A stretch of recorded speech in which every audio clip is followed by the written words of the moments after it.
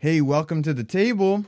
Welcome to the table. This is a podcast just about life of faith and following Jesus in the midst of uncertainty and change, which is our world right now. True. And we are going to do something a little bit different with this episode. We're not interviewing anyone, but some faithful listeners actually said that they thought it would be really cool if we did an episode just kind of like a get to know you. So you get to know a little bit more about us, who we are, education, experience, life, all of that jazz. And that sounded fun.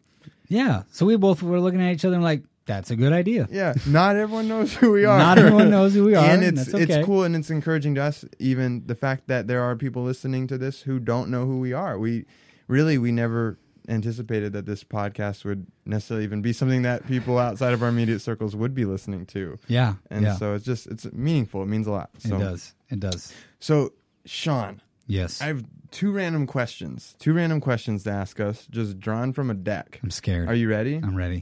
Don't be scared. It's okay. We'll be okay. Shaking in my boots. If you had to teach a class on one thing, what would you teach? One thing. It's the classic Sunday school answer. Oh, whack. For those of you who grew up in Sunday school and know what I'm talking about, I just want to teach on Jesus. He is the most interesting person who has ever walked the face of this earth. And I just want to teach about his life, his story, and that's if I could do that for every class, that's what I would do. So, yeah, I don't want to cheat, and people already feel gypped right now. They're like, "You done cheated." Don't switch away from the episode. It'll be good. Don't worry. Stay with us. I'm kind of the same. It revolving around Jesus. I would love to just teach people how to step into purpose. I believe that everyone was made with unique gifts and talents and abilities and personality by God. And I fell victim to trying to be a carbon copy of someone else, which actually we miss out on who God actually made us to be. And True. Nothing gets me more excited than seeing when people start thriving in that. So that would be fun. Definitely. You have some talents. I have a few. There are a few you don't have. Some I do not have. So which talent would you most like to have? Man, and this is back and forth because I'm a huge sports person. So I am somewhat athletic. I've played sports most of my life, but I'm not that athletic. You know what I'm saying? Mm-hmm. And so I bounce back and forth between being able to dunk the basketball without any effort, really, with minimal effort, really with ease. And the other thing would be playing a guitar, like just shredding on electric, being able to play any kind of guitar, bass guitar as well, because I'm not musically gifted, but I do love music. And so that would be my answer. Yeah, that's how I feel about basketball. Like I played up until like middle school. And so whenever I release my jump shot, it feels really good. And that's about where it ends. Then it always misses. So that would be great. No, when it comes to talents, I love getting to do life and kind of do coaching with people, but I don't necessarily feel like I'm a great coach in those things. And that would be the talent I would love to have. I would just love to be a great coach and asking good questions and walking people through that, because I've benefited from it in my life. Definitely. And you do a good job of that, Sean. Oh, thank you. You're welcome. I appreciate that. We'll actually probably get to that here in a second. Yeah. So a little bit about you, Sean. Tell us, how old are you? Family? Are you married? Job? What do you do? Tell us. Yeah. So I'm 36 years old currently, and wouldn't mind staying that age. It's been a good year so far. You think at 36 years old. You're going to try to stay 36? I would like to. Okay. I'd like to stay 36, but yeah, I'm married to my best friend, Ashley Dawn Greer, formerly Greer, now Silveri. 2 boys and a baby girl on the way. That's awesome. And so, and that's me right there, man. That's my deal. And what do you do job vocationally? Oh, yes. So I am what would be called the next gen director or executive pastor of what is known as the Oregon Ministry Network of the Assemblies of God. So it is our network of churches in Oregon, about 190 churches. And basically what I am is the pastor to kids and youth workers across our state, resourcing them, 7 or 8 large events that I lead throughout the year, and a number of other things. So, cool deal. Yeah. What about you? How old, family, role? Well, tell us about Khalil. At the time of this recording, I am 25 years old, and I am blessed to be single right now. Yes. And I say blessing on purpose. You know that we have talked about this, but culture can cause some to feel like singleness is a poor position to be in or a lesser than, and I absolutely don't feel that way. I'm so blessed to be single in this season of life, to be able to do ministry the way we do and podcasts like this and all of that. So my job and role, I'm at Hope Church in Albany, Oregon, and I'm the student pastor there. So I work with middle school and high school students predominantly, and the leaders who volunteer and serve in that role, along with just the way ministry is, the other odd jobs. There's a nice line in my job description that says all other duties as assigned by senior pastors. So there's some fun things that come in that as well. And I love what I get to do. Didn't always think that this was what I was going to be doing, but I'll talk about that a little bit more probably later. True.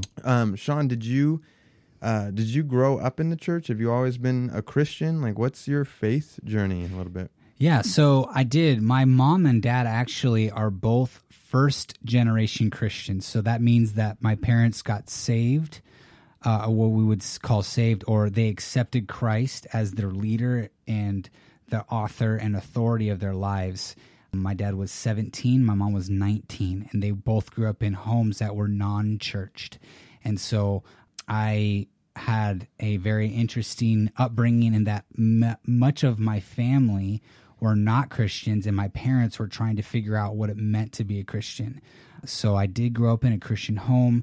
It was a very unique type of home. My dad was a Christian for 4 years when I was born, 3 or 4 years prior to my birth. So he was a very young Christian, and my mom as well. I'm the oldest of 3, so I have a brother, Nathan, who is my best bud. He and I go way back. And so Nate's always been a great brother, and I have a sister, Jamie, and she's always been a great sister as well. We're very close. Where do you hail from? Oh yeah, I'm a Californian. So I was born and raised in the Bay Area, San Jose. I'm a huge 49er fan, San Jose Sharks fan for hockey, those hockey people out there. And I did a lot of my growing up years, though, in San Diego, and so I'm South Bay, which would be considered the South Bay, and so yeah, that's me. Well, and now you're involved in a ministry role. Yeah. Did you always want to be involved in ministry? Yeah, I didn't. Really? I think really early on, when I was a little kid, I probably thought it would be fun to be a pastor, but then as I grew up, I wanted to go into law enforcement. Specifically DEA, drug enforcement agent, and so thought that was a really cool line of work. And does sound cooler. Yeah, it sounds a little bit, yeah.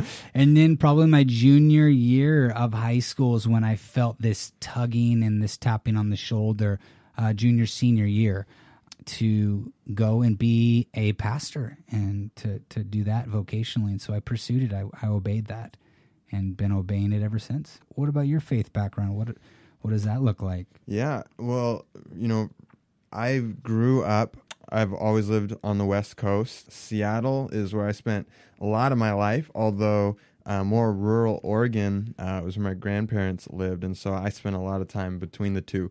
I was doing school and life in Seattle, and then I would do my breaks, my spring breaks, my summer breaks, kind of in that rural environment. So I got a little bit of both. I'm confused whether I'm a city boy or small town a little bit, but I love Seattle.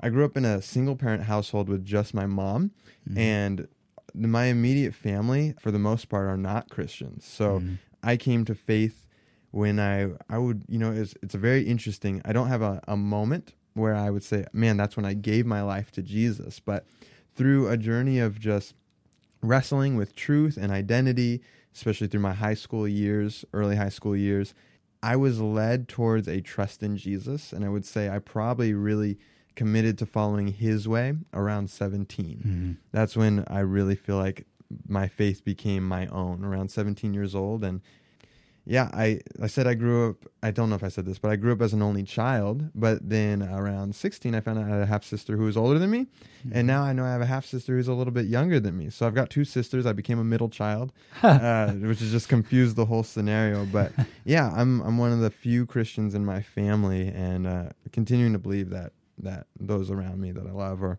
going to come and experience Jesus. You know, Mm-hmm. and God is using. It's one of the great things is God uses our lives as a witness and an example to, you know, the ones we love to Absolutely. show how good and faithful he is. So absolutely. Did you always want to be a pastor then? I guess it's kind of an answer. You kind of answered it with your life's background there. No, I did not. In fact, I started going to a church occasionally with one of my cousins because he was a Christian and he's just like a brother to me. And I wanted to spend time with him. So going to church was an easy way. And the pastor of that church actually approached me early teen years, and he said, "Hey, have you ever thought about being a pastor?" And you know what my answer was, Sean? What was it? Nope. That's exactly what I said. No class in that answer at all. But over time, it's kind of amazing that God continued to nudge and push that button. And I resisted him a lot. I actually wanted to go into business and entrepreneurship or marketing. I really wanted to start something of my own. Yeah. And God just recalibrated that. And man, I don't know, around 20 years old is probably when that calling really solidified. And I said, okay, God, I'll see what this looks like. And now I can't imagine doing anything else. Yeah. It's kind of crazy how that works. It's awesome. What's your education? I would love to have our listeners know your education currently and past. Yeah, still learning. Good. I graduated from Northwest University. They have an Oregon campus. Go Washington Eagles. School. Yeah, Kirkland School with an Oregon campus. With a double major in business management and ministry leadership. Mm-hmm. So that's where I did my undergrad, and I'm currently doing grad school at Western Seminary in the Portland area. Yes. And I'm pursuing a degree. It's kind of an interesting one. It's called Global Leadership, and it's really predominantly geared towards missionaries going to obscure global contexts that aren't really their own. And so everyone's like, why are you doing that? And at first I said, I don't know either. But I felt like that was God's leading. Really what the tools we're getting from that program are how to lead in contexts and cultures that aren't your own.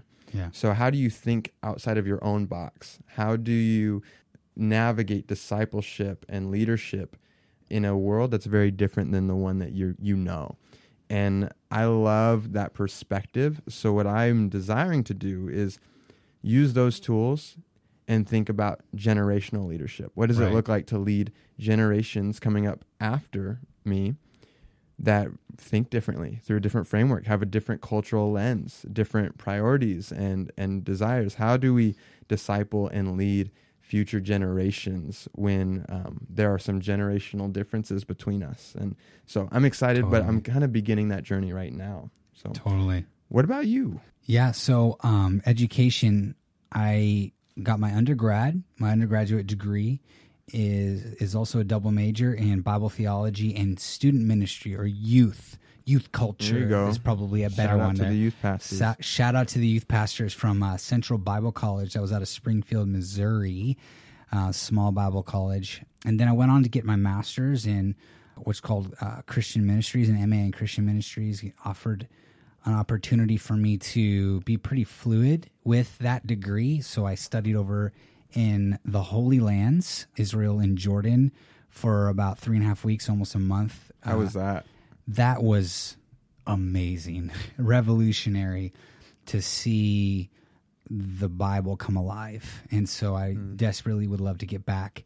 And so my master's degree allowed that to happen. And this recently, I should say, 2018, April 2018, I walked with my doctorate in ministry in semiotics and future studies from George Fox University out of Newberg, Oregon. But they have their seminary, which is called Portland Seminary.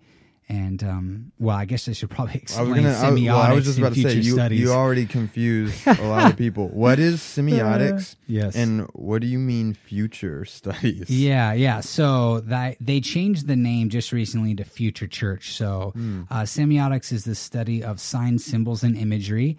And the idea behind the degree is that you are learning how to discern the future based off of the current cultural climate and help the church as a whole lead into the future or walk into the future and be effective when it comes to being heralds or harbingers of the gospel of Jesus. So that's kind of my degree right there. It has some historical undertones, some theological, philosophical undertones to it as well. Curious question, just made me think while you were talking. It might be a weird question, but how do you think the semiotics and that future studies, how do you think that has caused you to think differently than maybe your average follower of Jesus is right now? Yeah, I guess the best thing I can do in such a shortened amount of time here, is to give an image that the Bible, the scriptures, can be seen or looked at a number of different ways, but two main ways. That is something that is alive and active and chock full of imagery, and it's a narrative or a story form, or it could be looked at as something that's kind of dormant and dead that you excavate. And so it's the difference between a bird in a petri dish and studying that bird like that, or studying the bird in flight.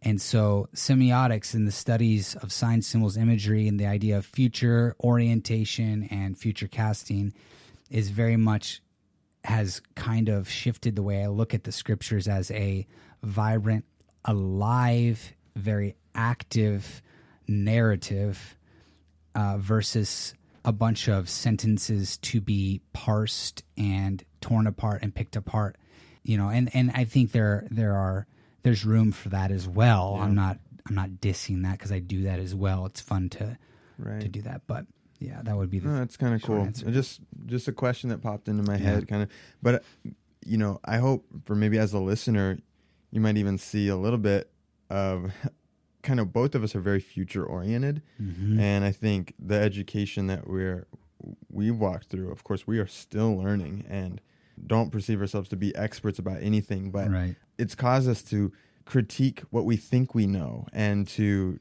critique culture and the world around us, and to look for things that maybe we're missing. And that's something I've really enjoyed in just my discussions with you, is that, and I know part of that's because of the education you've experienced, and it's fun. So that's a little bit of our background and our experience. But what is your current passion right now in this season of life? It's a passion that's actually been growing and continues to, especially in my new role as the next gen pastor over the Oregon Ministry Network, is apprenticeship. And this idea that I want to journey with people in our current times and help people grow deep roots with Jesus and abide in him, and help people to learn and grow in order to be prepared and ready for the future. And, it's obviously, for me, it's kind of a mashup of discipleship and coaching and mentorship and all of that. And I use that catch-all phrase of apprenticeship. So I'm very passionate about that right now. Yeah. For me, my current passion is really just to help prepare the church. And when I say the church, I mean all of us as followers of Jesus, to step into the new. God says he's doing a new work. This is a new creation, and he's always in the work of doing something new. And I love being on the forefront of that. And so part of my passion is just to see all of us step into that, and especially to see our youngest generations, young adults and students, really launched and feeling equipped to go out into the world and share Jesus. I know it can be a struggle sometimes to feel like we are equipped. Maybe that's a little bit of why we are having these conversations, but that's a current passion. I want to see us on the front lines. I think we have an opportunity to be people of influence in our culture, you know, and that's a great opportunity for the church. So Totally. And that's kind of a little bit of what has led us here. You know, we're obviously recording this podcast, but you and I have been having conversations forever. We can't help it. We've worked together for several years. You know, we have the water cooler conversations or just going for a drive. And, you know, what led us to podcasting? Well, and it was something that we had talked about. It was a great idea that just never germinated. And then there were some of our leaders and friends and colleagues that said, you know, you guys should do a podcast. Or you guys should record this, or this would be great. I'll never forget sitting down with a friend, not even in our church, they're in the Portland area, saying, man, I just want to push the record button and listen to you guys talk, or you talk, you know. And I took that as a real honor. Absolutely. Very humbled by that. And then we just kind of said, what if? And that's part of what has led us here is just deciding, let's do it.